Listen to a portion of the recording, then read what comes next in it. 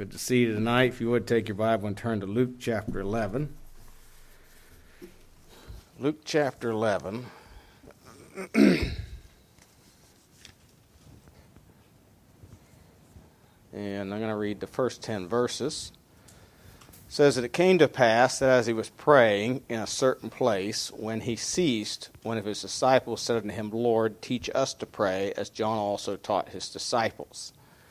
And he said unto them, When ye pray, say, Our Father which art in heaven, hallowed be thy name. Thy kingdom come, thy will be done, as in heaven, so in earth. Give us day by day our daily bread. And forgive us our sins, for we also forgive everyone that is indebted to us. And lead us not into temptation, but deliver us from evil. And he said unto them, Which of you shall have a friend, and shall go unto him at midnight, and say unto him, Friend, lend me 3 loaves. For a friend of mine in his journey is come to me, and I have nothing to set before him. He from within shall answer and say, Trouble me not, the door is now shut. My children are with me in bed. I cannot rise and give thee. I say unto you, though he will not rise and give him, because he is his friend, yet because of his importunity he will rise and give him as many as he needeth. And I say unto you, Ask, and it shall be given you. Seek, and ye shall find. Knock, and it shall be opened unto you. For everyone that asketh receiveth, and he that seeketh findeth, and him that knocketh it shall be opened. So tonight we're going to look at the subject of prayer. Subject of prayer. Let's pray. Heavenly Father, we do thank you again for the opportunity and privilege we have to be assembled together. And thank you for health and strength you've given everyone to be out tonight. Father, we pray as we meet together that we'd be encouraged and challenged through your word. Might the Spirit of God speak to our hearts and challenge us concerning this privilege of prayer we have. And may we be helped, we pray, in Jesus' name. Amen. You know, prayer is one of those things that we talk about a lot. Probably don't do as much as we talk about it.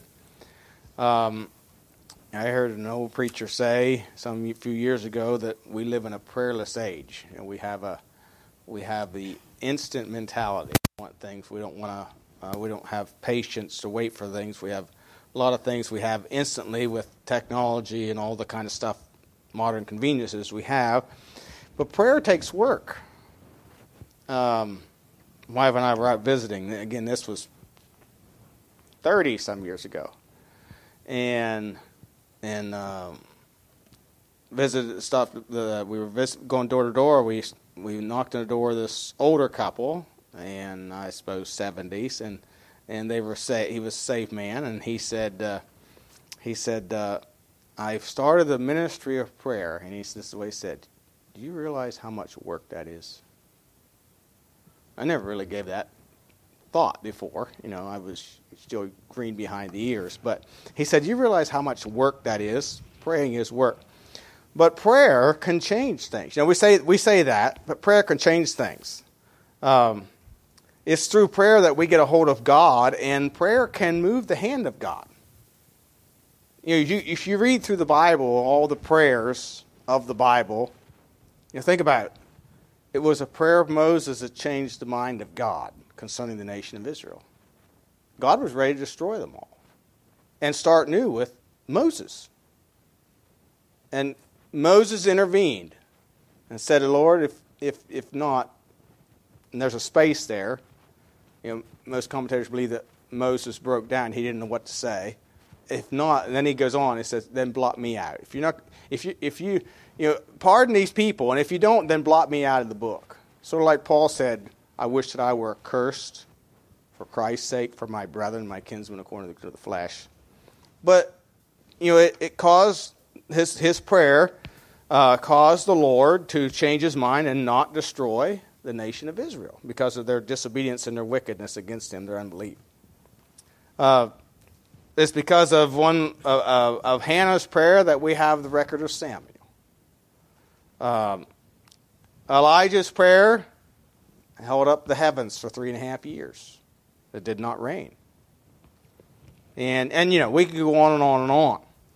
And of course, here in chapter 11, and of course this is recorded in Matthew and other places as well. We call this, it's commonly called the Lord's Prayer. Obviously the Lord didn't pray it. He's saying this is how you ought to pray. You and I ought to pray. In verse 2 he says, when ye pray, say. And of course he has been asked to be by the disciples that they would teach them to pray. And so this is how he says, this is how you ought to pray.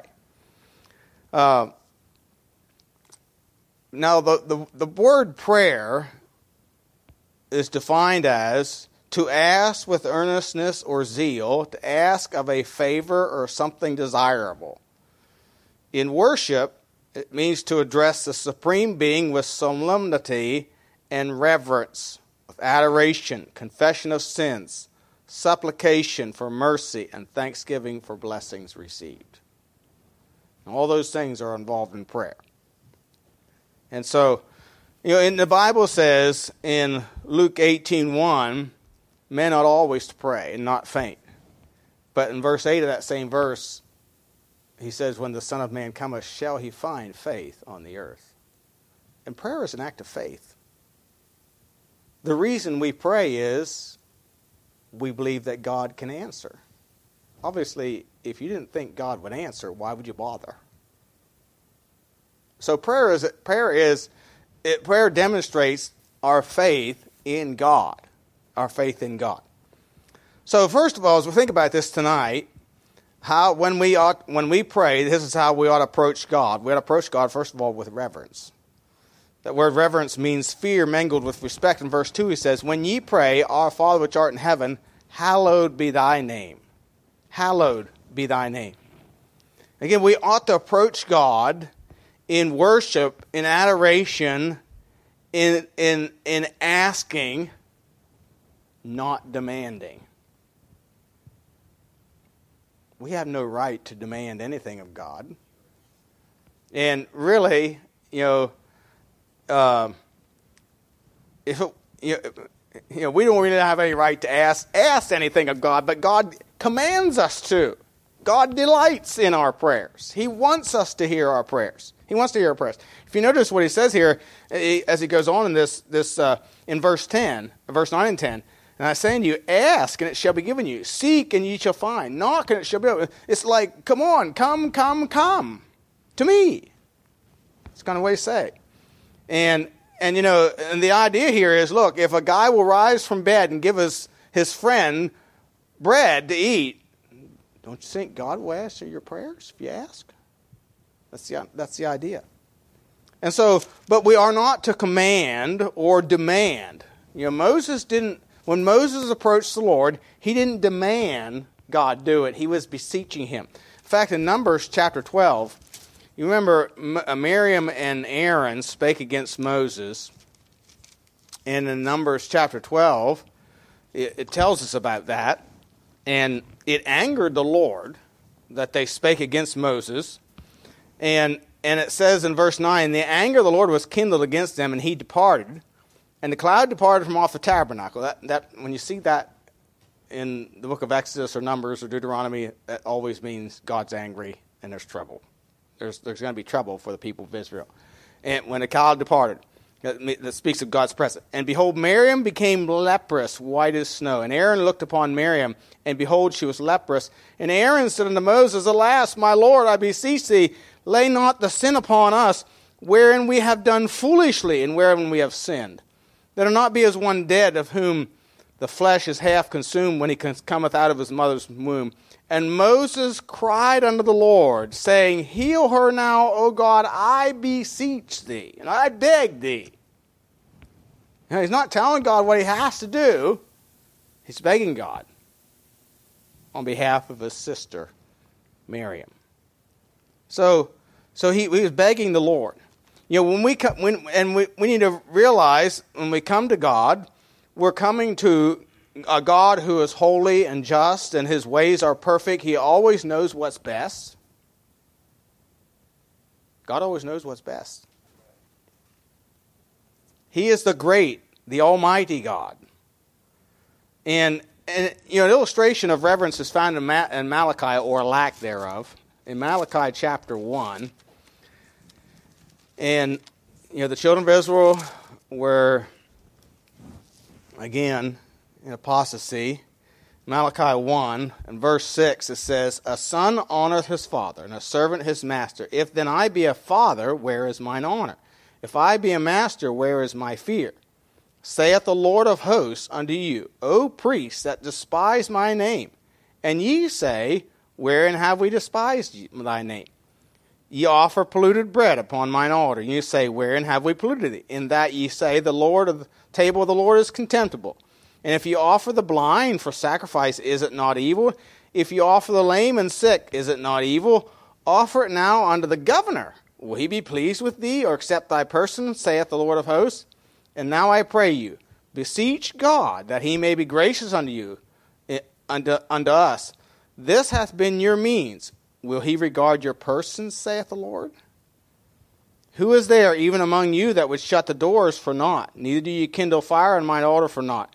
I have no pleasure in you, saith the Lord of hosts. Neither will I accept an offering at your hand." In other words, they weren't regarding him other than a common, ordinary person. They had been commanded what kind of offering to bring. And that offering was to be without blemish. And he says here, you offer the blind and lame. In other words, you're giving me that which you don't want. Don't give to God what you don't want. Give to God of your best. Give God what is his, rightfully his. We can talk about tithes and offerings, but there's more than that. Give God the best of you. Don't wait till you're retired and then decide to serve the Lord and give the Lord your senior years. I know I'm talking to the choir here when I talk like that, but some people have the idea. Well, when I retire, then I'm going to serve the Lord. No, give God your best years, the best of your life, where you are. But no, they were not. And so and notice what he says there in verse 9.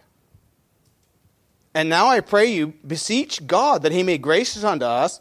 This hath been your means. Will he regard your persons?" In other words, if you're not honoring him, do you think he's going to give you any regard or show any favor to you? Would the governor, and that's what he's asking, would the governor show favor to you if you brought the blind and the lame to him, the sick animals, as an offering? No. In Exodus chapter 9, and this was speaking about the Egyptians during the plagues in Egypt, and it says in Exodus 9:21, "And he that regarded not the word of the Lord left his servants and his cattle in the field."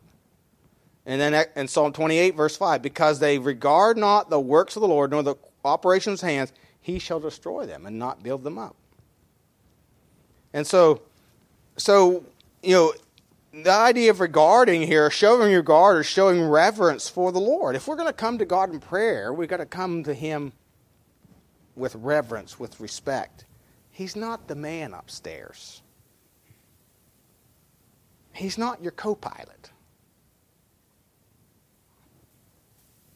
Co-pilot just takes over when you can't run the ship. That's co-pilot. No. God wants to direct your life. After all, you think about it, he knows the end from the beginning. He knows better than you do. And showing reverence for him would be submitting to him and to his will for your life. So prayer is coming to him in reverence. If we want if we want God to regard our prayers, we have to reverence him. To reverence him. Hallowed be thy name. Second thing we see here is a confession of sin. In verse 4,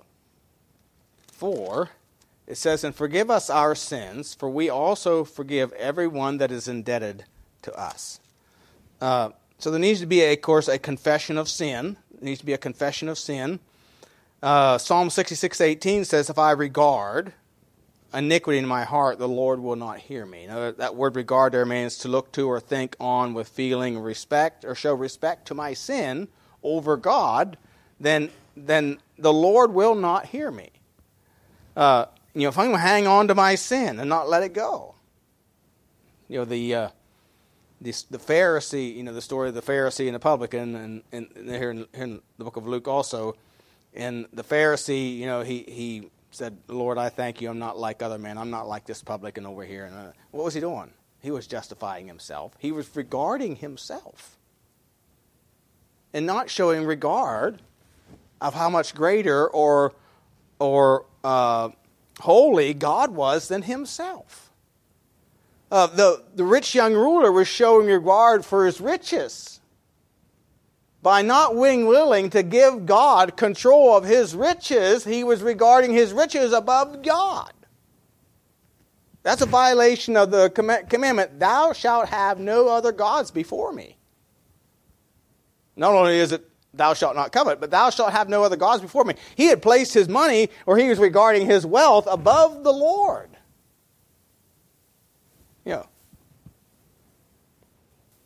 That was really his God. There has to be a confession of sin. So if there's sin in our life, we need to confess it. David said in Psalm 51 that he said, "Purge me with hyssop, and I shall be white as snow." Of course, we know 1 John 1:9 says, "If we confess our sin, he is faithful and just to forgive us our sins and to cleanse us from all unrighteousness." That word confess means to say the same thing or to agree with God about our sin. So if we agree with God about our sin and confess it, he is faithful and just. Now, based upon the shed blood of Jesus Christ, and of course that's written to Christians, based upon the shed blood of Jesus Christ, God's justice requires that he forgive us our sins when we agree with him concerning our sin, because Jesus Christ paid the penalty for our sin.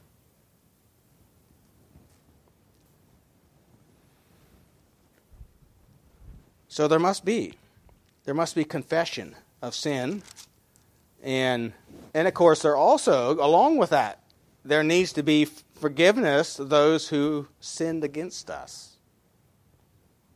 We can't hold on to bitterness or vengeance. Again, this goes along with what it says in Romans chapter 12, in verse, and really, again, what we're doing here is we're exalting ourselves into the place of God and taking something that God says is mine and making it our own. When we hold against another person their wrong against us, Romans 12, verse 17, recompense to no man evil for evil, provide things honest in the sight of all men. If it be possible, as much as lieth in you, live peaceably with all men. Dearly beloved, avenge not yourselves, but rather give place unto wrath, for it is written, vengeance is mine, I will repay, saith the Lord. Therefore, if thine enemy hunger, feed him. If he thirst, give him drink. For in so doing thou shalt heap coals of fire on his head. Be not overcome of evil, but overcome evil with good. I remember some years ago I was reading, I have a book at home, it's scrapbook clippings, it's kind of what it's called, from the Soul of the Lord publishers. Written by the lady who was secretary there for years. Anyway, she told the story about the farmer who the neighbor was neighbor next door. He was a very, very mean man, ungodly man, and she said this other family, their pigs get out one day and went over into his property, went into his cornfield, and he caught them all and killed them. And then he said, and it was the boy who was telling the story, and he said, he called my dad and said, come get your pigs. So they said, we drove over there, picked up our dead pigs, brought them back, and butchered them. And he said things like that went on for a while, and he said one day his pigs get into our fields. And he said, I so bad wanted Dad to kill those pigs, but he didn't. He caught them. He loaded them up in the truck, hauled them back over to the neighbors. And he said, what a tongue-tied neighbor we had that day. He didn't know what to say. And because of their actions, you see, he didn't seek vengeance. He didn't seek vengeance. He just did what was right. And it changed their neighbor, and they had an opportunity of witness to him because of that. So we're not to avenge ourselves. That's part of confession of sin. We have to let God take care of that. We must forgive those that have sinned against us. So there needs to be confession of sin. Thirdly, their supplication is involved in prayer. And I kind of like this too, the parable here of the importunate friend. He just didn't ask one time and quit. Because his first response was, "Trouble me not, the door is now shut, my children are with me in bed, I cannot rise and give thee." Now, I know that this verse 7 is used, some people talk about a family bed where the kids and the parents all sleep in the same bedroom. I don't think that's what that means. I think it just simply means we are in bed and our children are in bed, That's a whole other story, but anyway, we're all in bed. That's the idea. My children are in bed too, not mine, but they are. And he said, and so he says, "Trouble me not," yet because of his importunity, he just didn't give up. He persisted. He was earnest. He was in need, so he was earnest in his prayer. Look at 1 Timothy chapter 2, verse 1. 1 Timothy 2 and verse 1.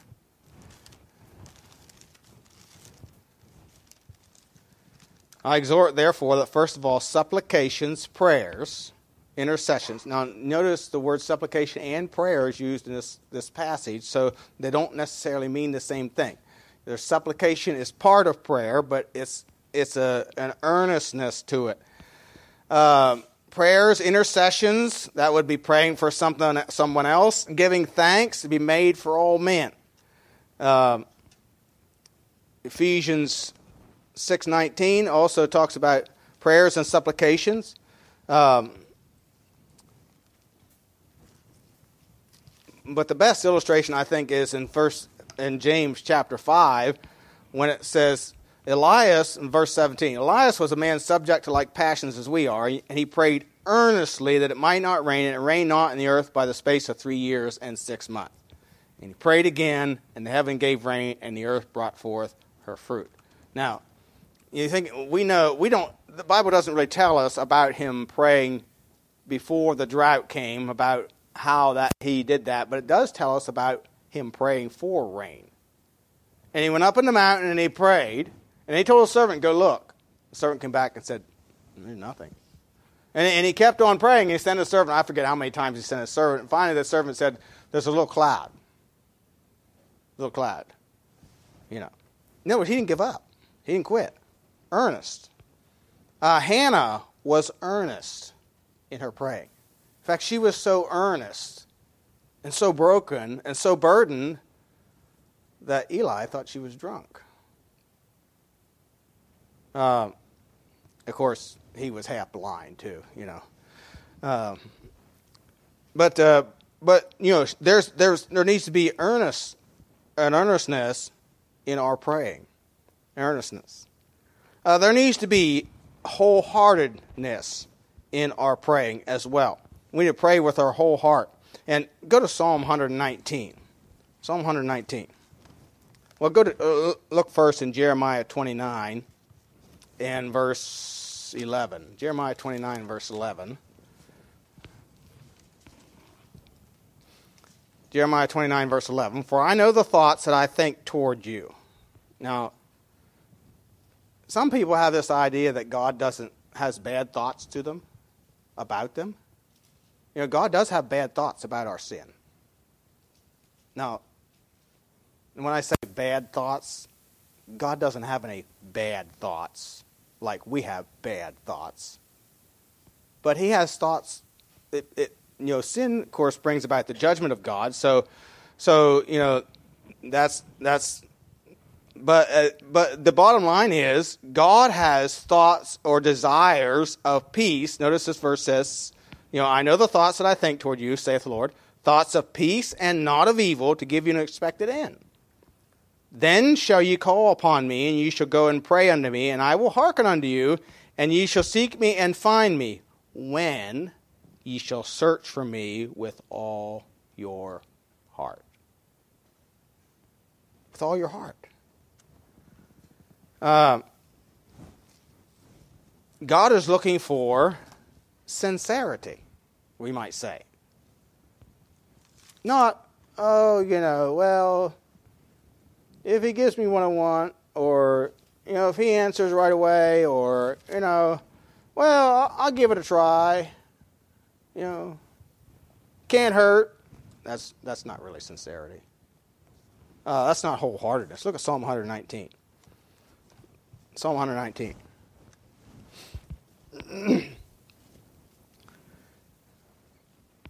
Verse 2 says, Blessed are they that keep his testimonies, and that seek him with the whole heart. You want to be blessed of the Lord? Verse 10, With my whole heart have I sought thee. O let me not wander from thy commandments. Verse 34, Give me understanding, and I shall keep thy law. Yea, I shall observe it with my whole heart. Verse 58, I entreated thy favor with my whole heart. Be merciful unto me according to thy word. Verse 69, The proud have forged a lie against me, but I will keep thy precepts with my whole heart. And again, verse 145, I cried with my whole heart, Hear me, O Lord, I will keep thy statutes. And, so the psalmist is saying, look, we need to come to God with a whole heart. Not half-hearted. Again, the rich young ruler wasn't wholehearted. He wanted to hold something back. His heart was set on something besides the Lord. He wanted to share. He didn't want to give the Lord preeminence. Colossians 3, Colossians 1 says that in all things he might have preeminence. So we need to come to him with a whole heart. Whole heart.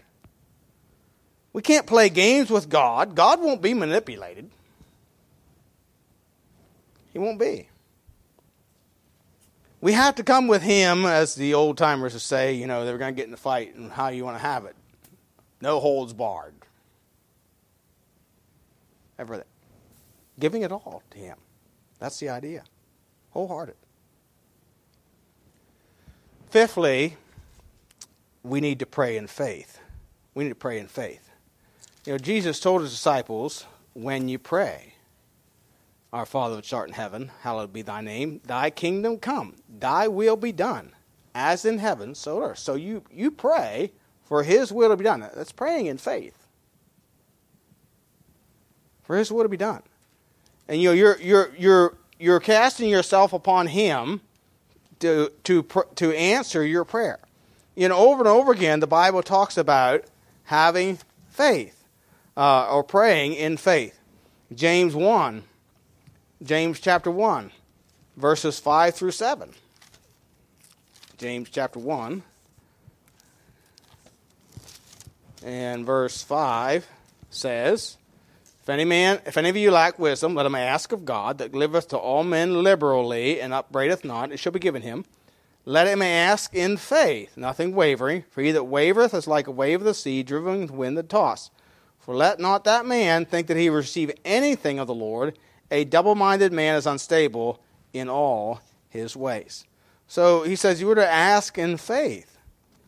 In Ezra 8, 21-23, Ezra says, Then I proclaimed a fast there at the river of Haven. This is when they were taking all the vessels back to Jerusalem, to the temple. So they had millions and millions of dollars worth of silver and golden vessels and silver vessels for the temple that Nebuchadnezzar had taken out of the temple when they had destroyed it.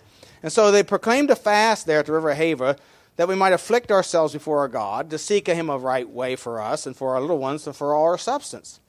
For I was ashamed to require of the king a band of soldiers and horsemen to help us against the enemy in the way, because we had spoken unto the king, saying, The hand of our God is upon all them that for good that seek him, but his power and his wrath is against all them that forsake him. So we fasted and besought our God for this, and he was entreated of us. So they didn't ask the king. They were ashamed because they had told the king, our God's hand will be with us in this thing. He's with us. His power and his wrath, it's against all them that forsake him, and he's with us. Therefore, they fasted and prayed. They believed God. They believed God.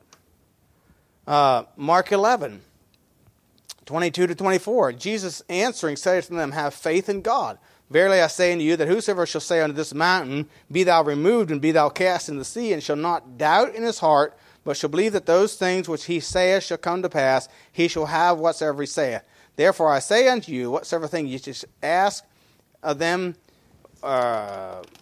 whatsoever things you desire, when you pray, believe that you receive them, and ye shall have them. Now, that doesn't mean we can just pray for anything we want in faith and we're going to get it. It's like any other doctrine in the Bible. You have to understand everything there is about prayer, and one of the things you have to pray is for the will of God to be done. It may not be God's will for you to get $1 million tomorrow. So just because you believe you're going to get it, and you pray and ask God, believing you're going to get it, doesn't mean you're going to. Because it may not be God's will. I think that's kind of a foolish prayer anyway. But anyhow, what he's saying is, look, if we ask anything according to his will, he heareth us. Ephesians chapter 1 and verses 19 and 20. One of my favorite verses. Ephesians 1, 19 and 20 says, and what is the exceeding greatness of his power to usward who believe, according to the working of his mighty power. Now, I want you to think about when the nation of Israel was coming out of Egypt. They're in the wilderness, and they come up against the promised land, and so they send in the 12 spies. Now, God had said, go in and possess the land. I have given it to you. So they decided to send the 12 spies in to search out the land. And, of course, the 10 come back with an evil report. Joshua and Caleb, men of faith, said, no, let's go up at once. You know, they're like grasshoppers. You know, that they're meat for us. And then other men said, no, we're like grasshoppers in their sight, and there's giants in there and walled cities. And, you know, we can't do that. And really what they're saying is, God, you can't do what you promised. You see, verse 19 again says, what exceeding greatness of his power to usward who believe. When he did finally take them in, when they obeyed him or trusted him and believed in him and went in according to his promise, you know what they found out? God made the walls fall down. God sent hailstones. And sometimes the hailstones destroyed more people than the children of Israel actually killed.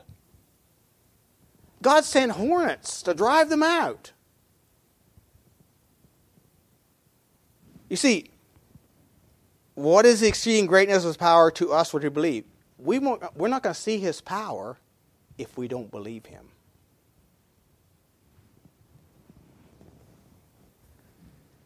So, we have to pray in faith. Remember in John chapter 11, Lazarus has died. And so Jesus tarried 2 more days where he was, and then said, let's go see Lazarus. And of course, when he got there, Martha met him and said, Lord, if thou hadst been dead, my brother would not have died. And he said, I am the resurrection and the life. He that believeth in me, though he were dead, yet shall he live. And whosoever liveth and believeth in me shall never die. Believest thou this? Yeah, Lord, I know that you are the resurrection, and I know about that. And then, but then when he gets to the grave, and is actually going to exercise that he is the resurrection and the life, she says, "Oh, wait a minute! Don't do that. He's shortly, but now he stinks."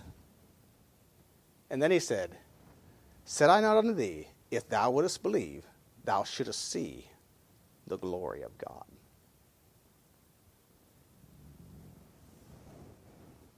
And then he said, roll the stone away.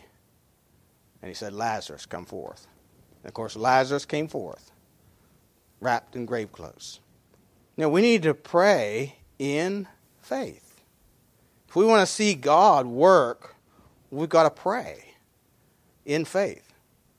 Hebrews 11:6 says, he that cometh to God must believe that he is, and that he is the rewarder of them that diligently seek him.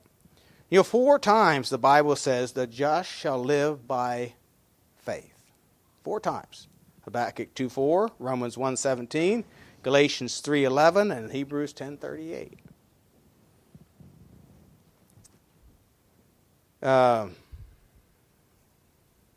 Mueller, I can't remember his first name. George Mueller, thank you. George Mueller said this, quote, and George Mueller, you ought to read his book sometime.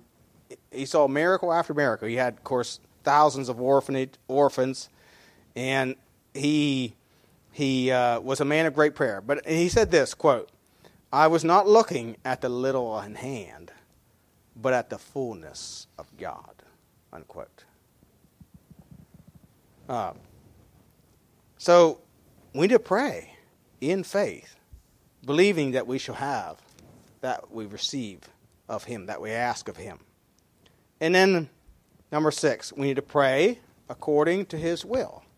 And again, in verse 2, he said unto them, when ye pray, say, Our Father which art in heaven, hallowed be thy name. Thy kingdom come, thy will be done, as in heaven, so on earth. We have to pray according to his will. How did Jesus pray? He didn't pray just for what he wanted. He did ask. Lord, if it's possible, let this cup pass from me. He knew what was required for the penalty, to pay the penalty for sin of mankind, the shedding of his own blood. He becoming sin for us who knew no sin. But he said, nevertheless, not my will, but thine be done. See, we have to pray that God's will be done. 1 John 5, in verses 14 and 15, 1 John 5, verses 14 and 15 says, and this is the confidence that we have in him, that if we ask anything according to his will, he heareth us. And if we know that he hear us, whatsoever we ask, we know that we have the petitions that we desired of him. So we need to ask according to his will. Elijah prayed according to God's will. He prayed it would not rain for 3.5 years. And then he prayed again, and the heaven gave rain. What was he doing? He was praying. Again, as I mentioned, I think it was maybe Sunday afternoon, praying that it would not rain for 3.5 years was going to cause him suffering. Not only to be hated by everyone.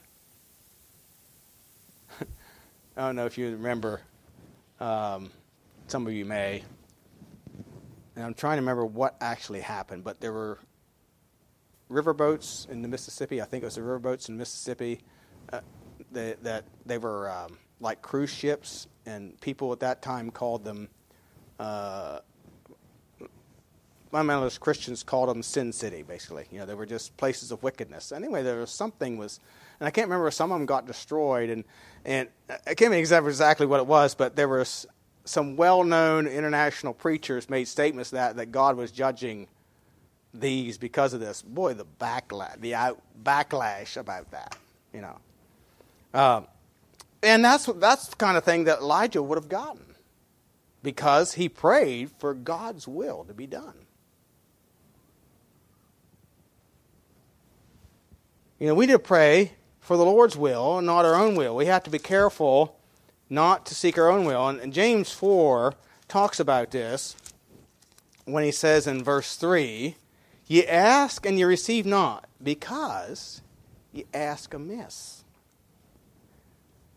that ye may consume it upon your lusts. So really, the idea here, the reason he's saying the reason you're not receiving what you want from the Lord is because you got selfish motives in mind. You don't have the glory of God in mind. You're asking it for your own desires and pleasures. And so he said, "You ask and receive not," because you're asking for your own selfish gain. Why do we pray? Why do we pray for what we do? Are we looking for God to be glorified? Do we want God to make us, enlarge us and to make us, bring in more money so that we can give more, or just so we can have more?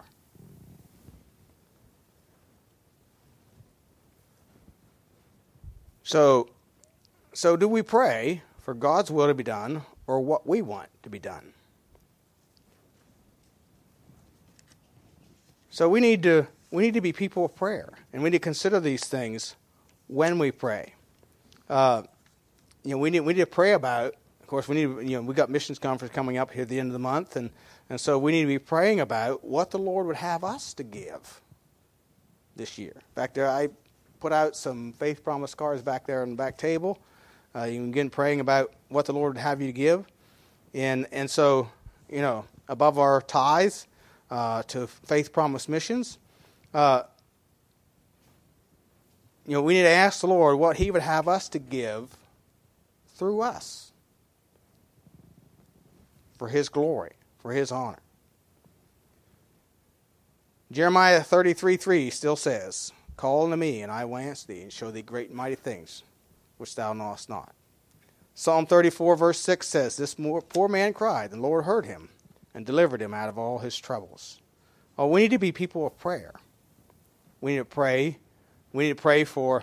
Paul instructed the believers in his day some things they ought to pray for. 2 Thessalonians chapter 3 verses 1 and 2. He says, "Finally, brethren, pray for us, that the word of the Lord may have free course and be glorified, even as it is with you, and that we may be delivered from unreasonable and wicked men. For all men have not faith, but the Lord is faithful, who shall establish you and keep you from evil."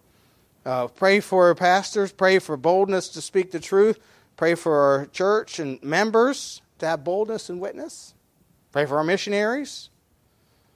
And for each other as we go out in the world and mingle with people.